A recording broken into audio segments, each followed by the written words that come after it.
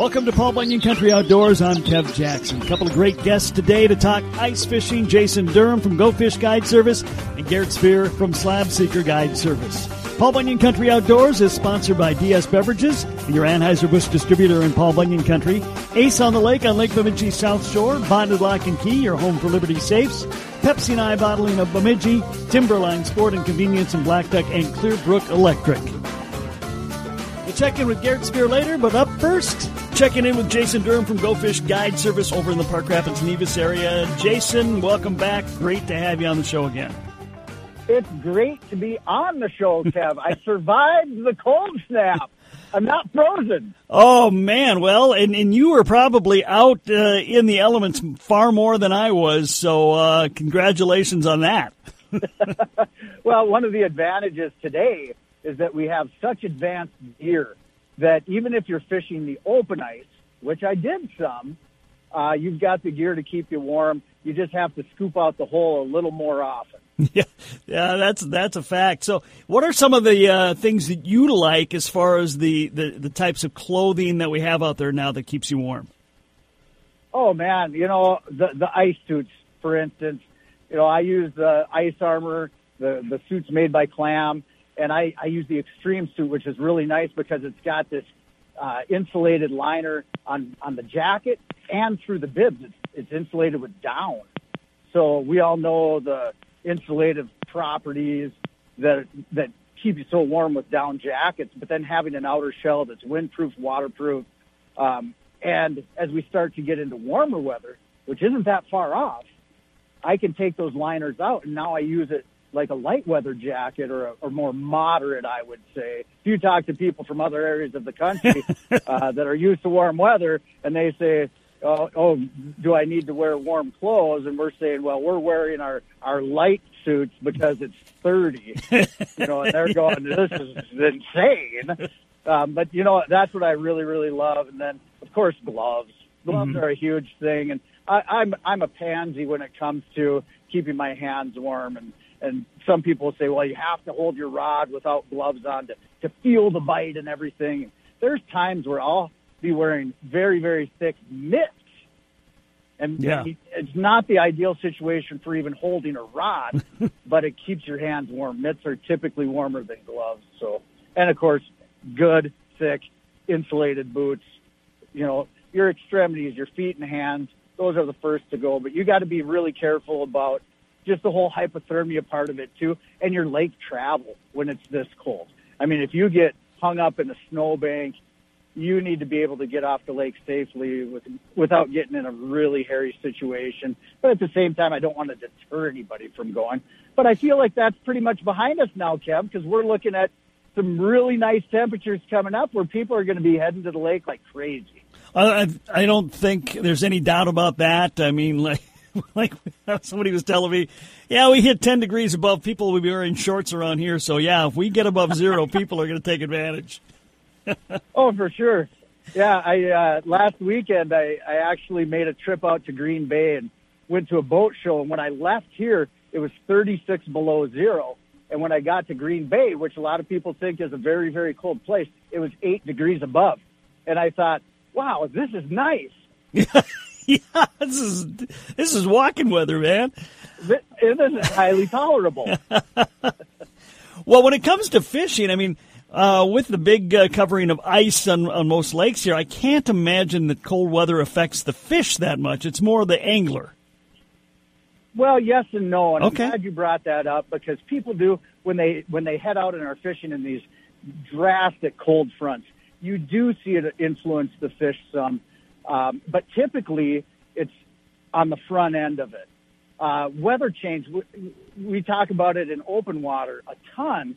Consistency is key, and that's true in the winter too. It's not necessarily the cold or the warm-ups. It's having consistency in the weather that really influences that fish behavior. So as we got a few days into this extreme cold, those fish actually started to bite better, and we saw activity pick up.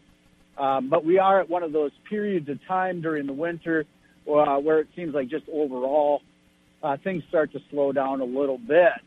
But I think part of that reason, too, is that there's fewer anglers out on the ice. if you compare right now to what we were experiencing over Christmas and New Year's in that time frame, where it's some of the busiest out on our bodies of water, you're not hearing as many reports either. So that's one part of it. And it was probably busier this year than many years in the past for kind of the same reason we saw softwater fishing so strong this year. COVID had shut down a lot of sports. There wasn't a lot going on. Gave people the opportunity to get out there. Now we got sports going again. School's back in session, and there's fewer anglers. I totally agree. One of the advantages of this year, though, is that I feel like there's well-maintained plowed roads on many lakes where there typically wouldn't be, just because so many people want to get out and put their fish houses out there. And some of those have drifted in now, with fewer anglers, but they're still there. There's still these banks and berms that are etching a path for you to get out there and providing access to a lot of anglers. Okay. So what seems to be working the best that you're hearing and experiencing? The one thing, panfish are always hugely popular in this area. And typically this time of year, you're hearing more about the deeper basin bites than you are about the shallow water bites. Now, that doesn't mean that you can't catch fish up in weedy areas. And there are weeds that are still green and are still growing. It's all about the light penetration. But a lot of weeds aren't providing quite as good a cover for those fish. But you can still have some really good action. I always like, looking for some of those bigger game fish like pike up in the shallower water. And they're not going to venture far from food. So there are going to be panfish up there. But it's much more common to find, like crappies, for instance, suspended out on these muddy bottom, soft bottom basin areas. And your window of activity, in many cases, is shortened towards that, sun up, sundown area, but not always. Don't discount going out in the middle of the day, because there's many times that you can just catch fish all day long. I should mention, though, when that happens, when you have a bite that is consistent throughout the day and on lakes that have such clear water, it's very common that when you hit that prime time, the activity actually decreases. And so you don't have that twilight, hot time to be out there. That's not actually your best time. But the only way you're going to figure any of that out, Kev, is to actually go out and fish. Well, absolutely. Of course, that is the way to do it. And certainly the trick is, of course, finding the time to do it. And as many anglers have told me over the years, the best time to fish is when you can. I totally agree with that. People have asked about solunar tables and moon phases and all of that. If you're planning a big trip, sure, that's something you can bank upon, or at least use as an excuse to go during a certain time frame. But for myself, I go absolutely any chance that I have free. And, even if you go to the prime time of the solunar tables, you're not going to catch any fish if you're not on fish. So you have to go back to that basic idea of you have to find the fish first and then get them to bite. Okay. Any particular lakes over in your neck of the woods that are really well known for ice fishing, or is it just any lake that has fish? Well, in the winter, a lot of it comes back to access. You might have one of these backcountry lakes that is awesome, like let's say up in the Paul Bunyan State Forest that you love to go to, and it's very quiet, probably doesn't even have a house on it. But you might not be able to get back to that lake in the winter unless you're using a snowmobile and going quite a ways. And even when you get to the lakes, we've been so fortunate this year. Lake travel's been really easy in the Park Rapids area, and I know it is up in Bemidji too, where you can drive just about anywhere. The ice is thick enough, the snow is minimal enough, and actually this cold snap wasn't unwelcome because those areas, those pockets of slush have really solidified well. So, anglers that come to our area a lot of times are looking at these chains of lakes like the Crowing chain or the Man Trap chain. And you've got so many different options on those, whether you want to chase panfish or walleyes, which season, for the walleyes and the northern pike and catching bass, is going to be wrapping up here really quick. And that makes me think of one reminder to the anglers listening. Not very long, and you guys have to get a new fishing license, too. So don't forget about that. We've got a lot more with Jason Durham to come, but up next, we're going to head down to Otter Tail County and find out about hard water pan fishing. Garrett Spear of Slab Seeker Guide Service joins me next. This is Paul Bunyan Country Outdoors.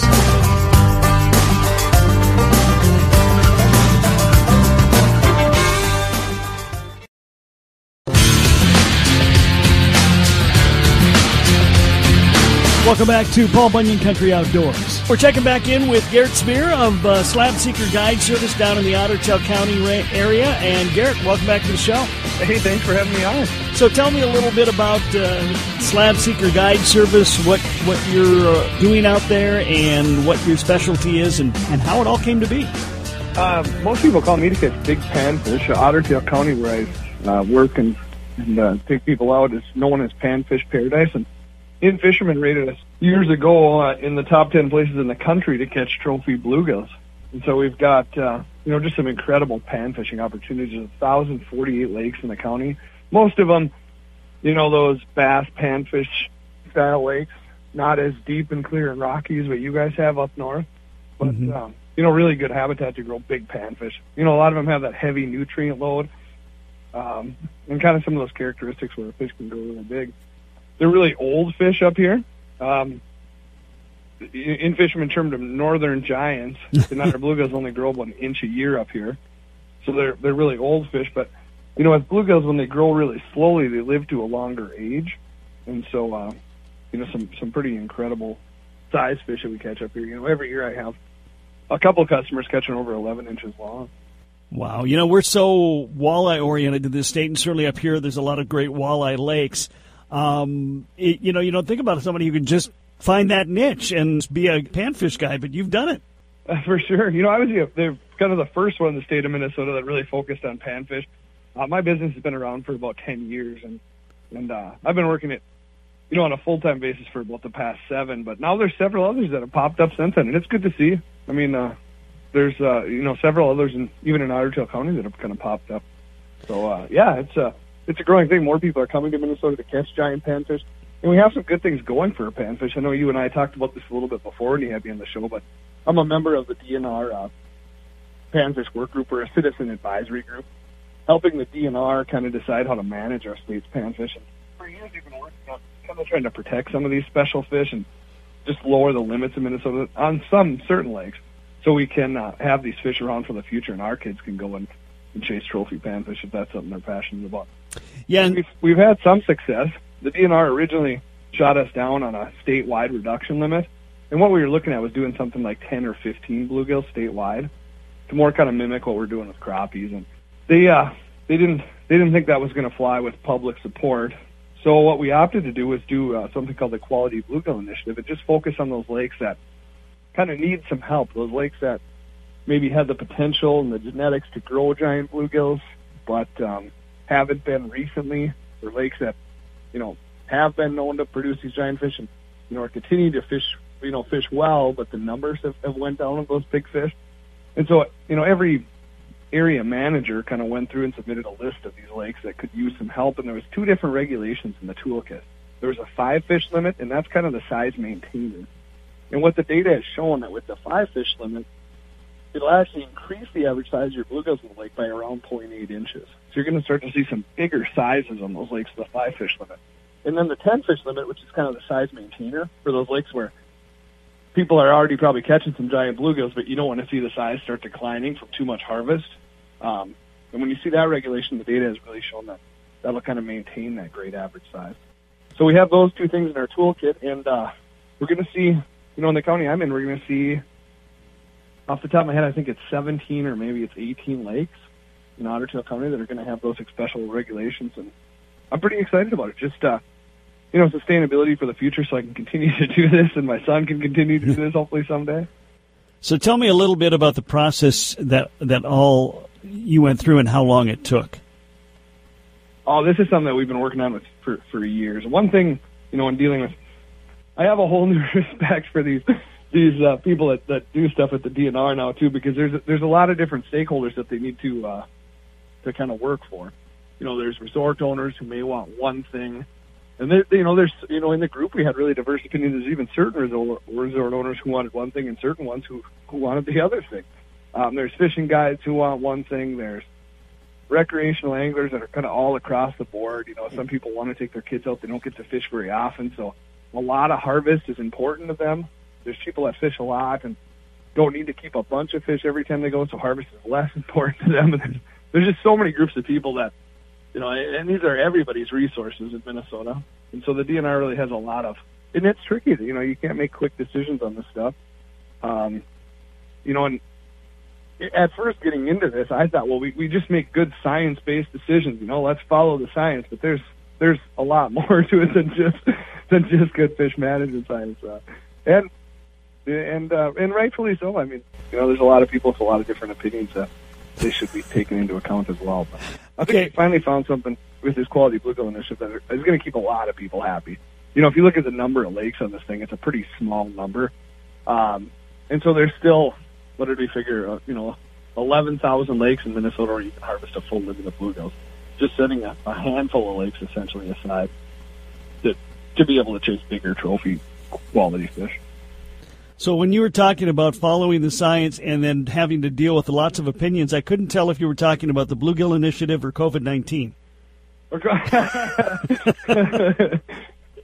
And I never realized it. Now I have a new soft spot for the DNR.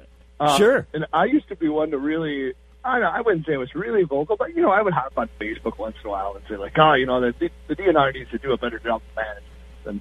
And I can say with all respect, I will never do that. Because personally, they have a pretty tough job, and these guys want the best for our fisheries. In working with them through this advisory group, I really understand that now that, they don't sit in an office 1,000 miles away and cram these decisions. These guys are out there like us. They love to fish. They take their families fishing. They're passionate anglers. And they want the best for our waters. They want to follow sound science-based fisheries management. But it's not always that easy. There's so many other things that come into play when you start talking about implementing new regulations. Yeah, and worth noting, these new regulations for those specific lakes go into effect March 1st. March 1st. So it's not that far away now. It really isn't. And if you look at one lake up by you, and I think we talked about this before, but one lake up by you, and not to put a target on this, my buddies at Bemidji are going to hate me.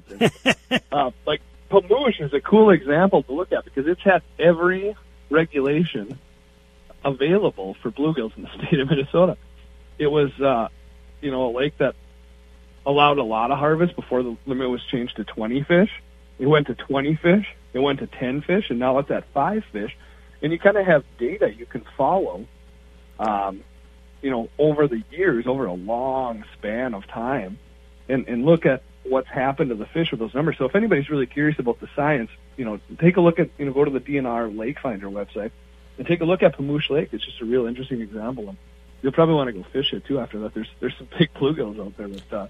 Yeah, don't worry about your friends being mad at you. I've been talking about Pamoosh for years, so they're already mad at me. So they're already mad. Okay. I know that's one. I even made a trip up there. I don't get to fish in your area a whole bunch, but I even made a trip up there and stayed for a couple days with my wife a few years back, and we chased some giant bluegills up. And that's a fun place. So how is the bite going on down there right now? It's been good. We've been a little limited as to what we can do. I don't rent permanent fish houses, like sleeper fish houses, wood fish houses. I just do run and gun portable trips, and for a panfish guide service, that's really the most effective way for me to operate. These aren't really walleyes where we can set up, and we can to a certain extent, but where we can set up on a main lake point or the edge of a reef that drops into the basin and put a wood fish house there and mate for the magic hours of the day and we get a few fish topside. People come and chase these, and they want to be in consistent action all day, catching multiple sizes of fish typically, and sorting some fish to get into one of those big trophy caliber Otter Tail County fish. Well, it's been a little tough to do with this cold snap to keep punching holes and people around, especially if they're not from Minnesota and they don't ice fish a lot. They don't always come with the gear that a lot of us have, the ice armor clam suits that'll keep you warm, but they come with, kind of limited gear too sometimes. So we've been hunkering down a little bit more and fishing in hub houses, moving a little less and having to wait for the fish to kind of come to us. which has definitely cut down on the numbers we've been hooking the last couple of weeks. Still getting some nice fish topside, some trophy-sized fish, and people have been taking home, plenty of fish to eat as well. But, we're not having those 80, 90 fish days we were before this cold snap where you were literally windmilling fish most of the day. What do you like to use for ice fishing when it comes to pulling up some bluegills? Boy, my favorite jig is a Northland gill getter. Okay. My packed with Euro larva. I use some plastics, but I'm a big bait guy. I'm kind of criticized for using a lot of bait, but we use the Euro larva. It's helped us a lot, especially in this cold snap, where the fish have been. You get a lot of lookers that'll come up, and you get in those standoffs with them, where they're on your flasher, they're on your Vexilar, and they're kind of nose to nose with your jig, and you're trying to keep a little movement on it, but not too much movement. And we've had a lot of those situations with this cold snap. The fish have just been, with this cold weather comes a lot of high pressure, which essentially an easy way to think about it is kind of pushes down on their stomach and makes them feel like they're full. And so they're not, super actively out gorging on food, but you can get, a lot of fish to bite if you use those small jigs in Euro larva. It has a good smell to it.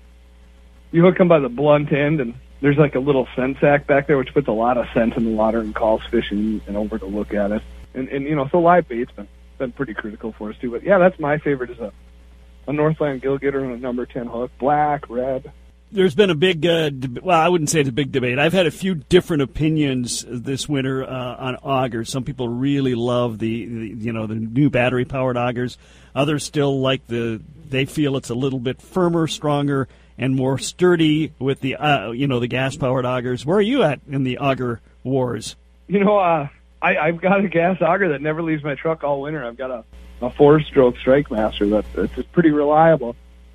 And when we get really thick ice like we're dealing with now, where it's over 20 inches of ice, I can cut as many holes as I need. So I think customers kind of know I'm serious when I go back to the truck and put the K-drill away, and then I get the gas auger out. They're like, "Oh wow, he's serious. We're gonna find them now." And so when things slow down and I've exhausted all my batteries on the. I've got a K-drill with a Milwaukee fuel. It's pretty serious when I go fire up the 4-stroke. Like, now we're going to punch some holes because we're not limited to how many we can drill with batteries anymore. Yeah, well, a 20-inch, that's a lot of ice to get through. That is. And that's kind of where we're at now. I mean, there's a ton of ice up here. You guys, too. I was on Lake of the Woods over the weekend. As if I haven't been out enough in the cold. I had this plan for a long time. I like to get my wife and son out on some fish, too, so I got a sleeper with First City Guide Service out of Bemidji, Chad, on Lake of the Woods. It was a pretty luxurious deal. He's got brand new ice castle, 2020 ice castle out there. Nice. So we had this plan since well before the cold, and got to spend Valentine's Day out there with my wife and son. My wife caught one that was probably 9.5 pounds. We didn't weigh it. Wow. It was about 28.5 inches long. Great big girthy fish with a giant head. Wow. How was the bite overall, other than getting that big one? The action was good. Tons of small saugers and small walleyes. And then, a few of those nice flatfish with photos coming through. So you small walleyes and saugers to keep you busy and to have a fish fry. That was my goal when we were up there. I mean, obviously you want a big photo fish always too. But my son and I were pretty happy just throwing fish in the bucket so we could have our big fish fry on Saturday night. We accomplished that. We had a big fish fry with some of those bigger saugers and smaller walleyes.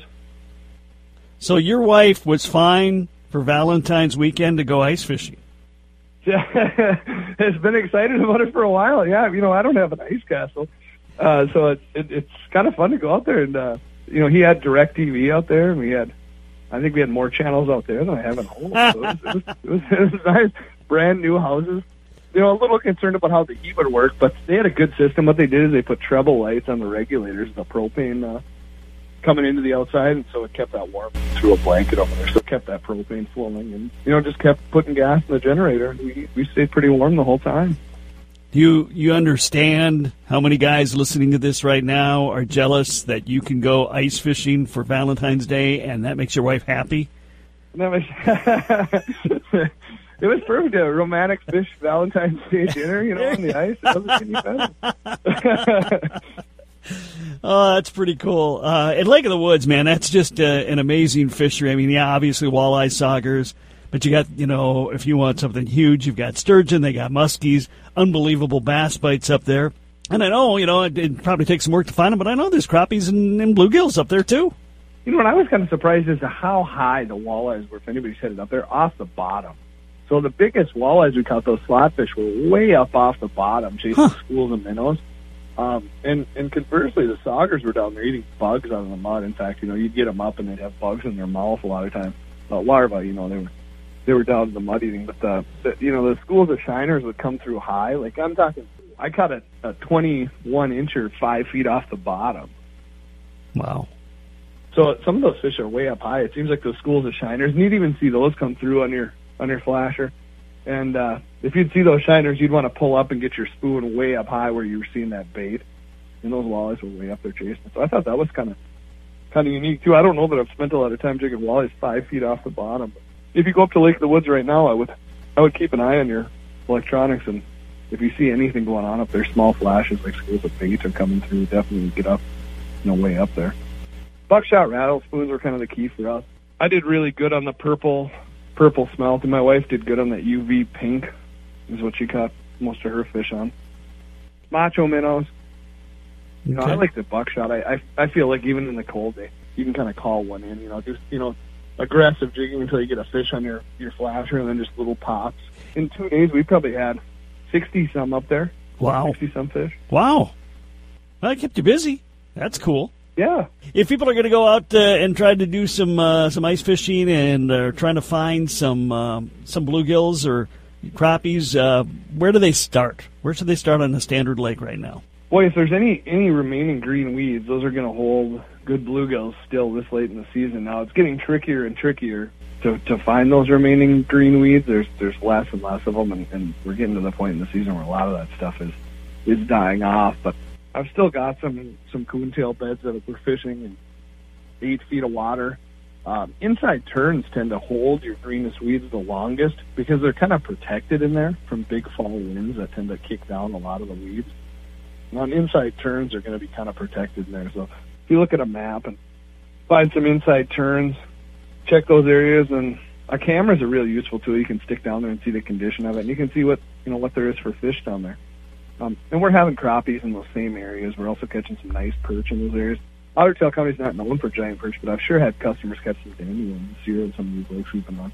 We've had some that were, 13, even a 14-incher. So, and those fish are kind of moving in the same areas on those green weeds. You can kind of catch everything. Some walleyes come through, some tullabies, and so those areas are going to have the whole food chain. Northerns, bass, obviously. And then those basin areas, too. Most of those crappies seem to be out in the basin areas. We're not catching as many crappies in the weeds as we were before. Most of those fish now have kind of pushed out into those holes. So if you were to look at a map of a lake, and you can kind of highlight some of those holes that are not really deep, like the 50-foot ones, those 30-foot hole basin areas out there, that's an area you're going to want to go explore with, for crappies. And if you have a Panoptix, that's kind of cheating. You can scan 100 feet in those basin areas, and the fish really stick out in your Garmin Panoptix. But otherwise, I didn't have that technology for years, and we just have to cut holes and move throughout and hop around with your flasher until you get on top of them. And if we want to come and discover Otter Tail County, whether it be yet this winter or next soft water season, how do we do that? How do we get signed up with Slab Seeker Guide Service? You can give me a call. My number is 320-428-5174, or you can go to my website. It's slabseekerfishing.com. We also have a Facebook page where I try to keep real current information, reports, fish pictures from customers, so you can really see what we're doing and what we're catching. And that's Slab Seeker Fishing at Facebook. Okay, Slab Seeker Fishing at Facebook and slabseekerfishing.com on the web. And what was the phone number again, Garrett? 320-428-5174. Anything else before we wrap it up today? Boy, that should be about all. Thanks for having me on. You bet. We bet. Love talking to you. Garrett Spear of Slab Seeker Guide Service down in Otter Tail County knows his panfish for sure. Garrett, thanks for taking the time today. Hey, thanks for having me on, guys. Good luck fishing. One more segment to go. We check back in with Jason Durham of Go Fish Guide Service next. This is Paul Bunyan Country Outdoors. Resuming my conversation with Jason Durham of Go Fish Guide Service, we talked with Garrett Severe about the Panfish Initiative. Now let's find out what Jason thinks. so excited about this because, really our limits in Minnesota are very liberal, and panfish, they get hit so hard. You got both sides of the coin. There were some people say, well, they reproduce so quickly. They do, but really, how many do you need to keep to eat? And I'm excited for some of these lakes. We don't have really any right in Park Rapids there that are going to be affected, but a couple to the west that I'm eager to see benefit from these new regulations. And people are just going to have to be really careful because they do go into effect, before we have a brand new synopsis out and everything, or right when we have the brand new synopsis out. So you need to look through it. And you can always go onto the DNR website and just look up the lakes that you're going to and just know those regulations. You can stop at the public access and see those signs. But in the winter, some of these public accesses or lake accesses aren't the one you typically use in the summer. So you might not have that same signage at every entry point.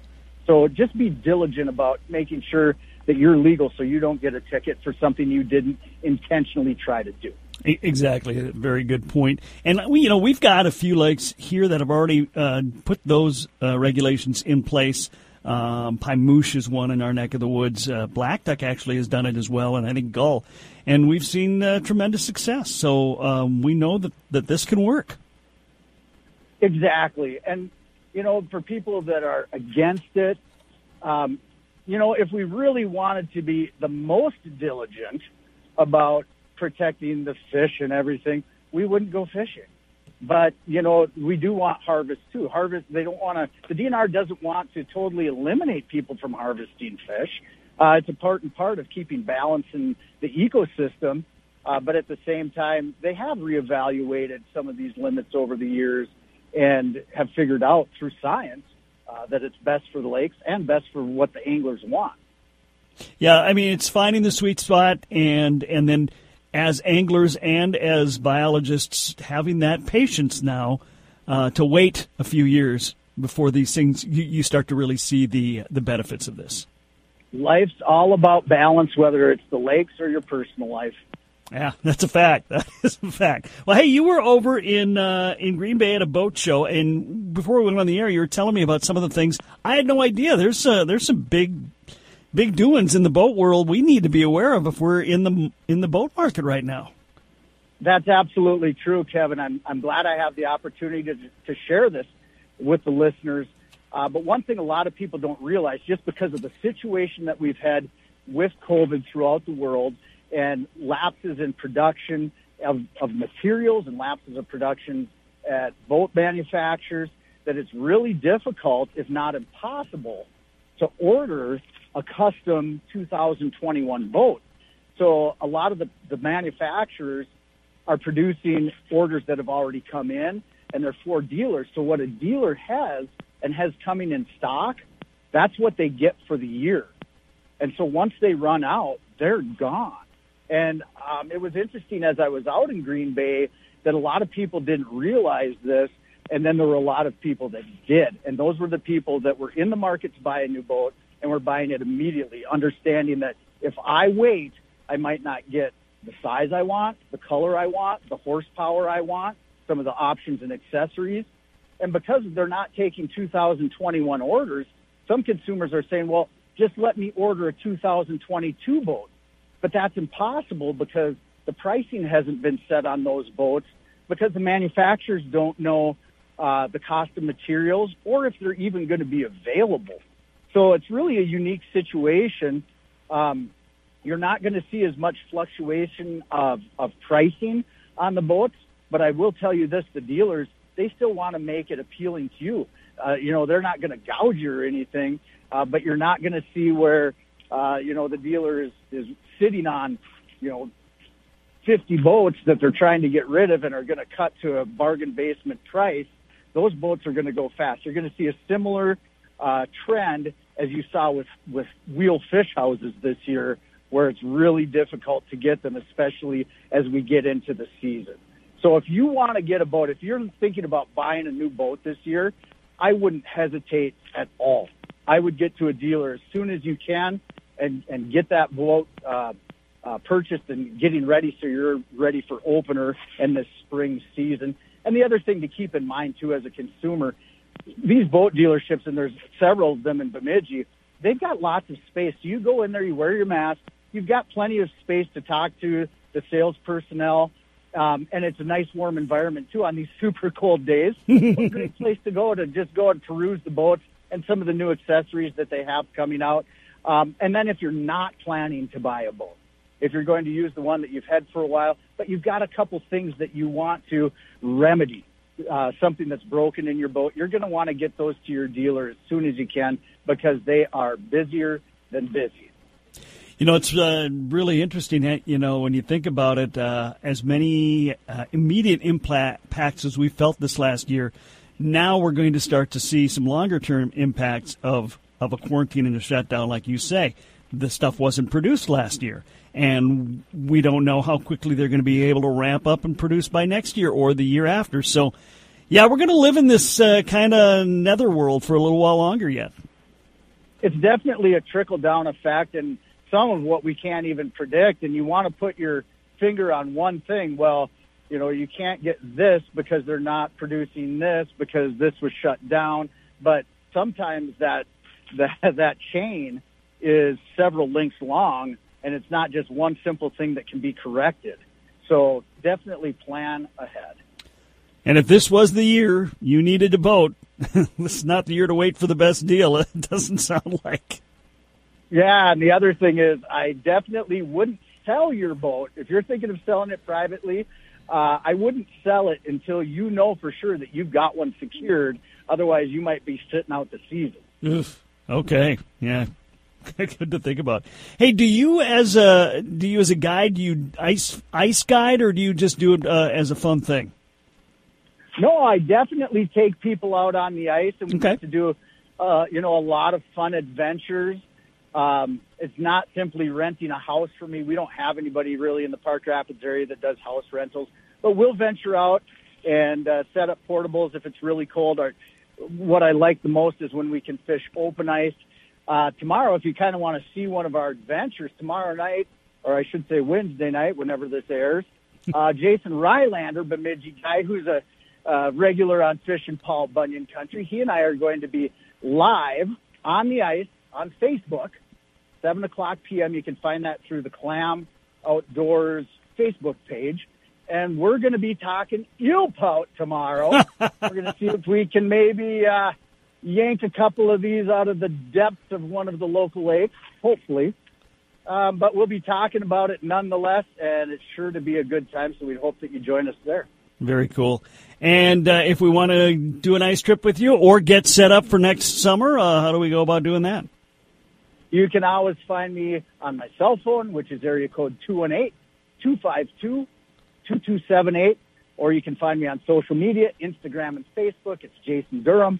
Or you can just do a simple Google search, Park Rapids Area Fishing Guides. You're going to find Go Fish Guide Service. And I'll tell you honestly, even if you don't find me, the other guides that are in the Park Rapids area are absolutely phenomenal. You got Isaiah Hahn, TJ Erickson, Jeremy Anderson, AJ Papp. We just have a slew of really talented, patient anglers to get you out either on the ice or the open water.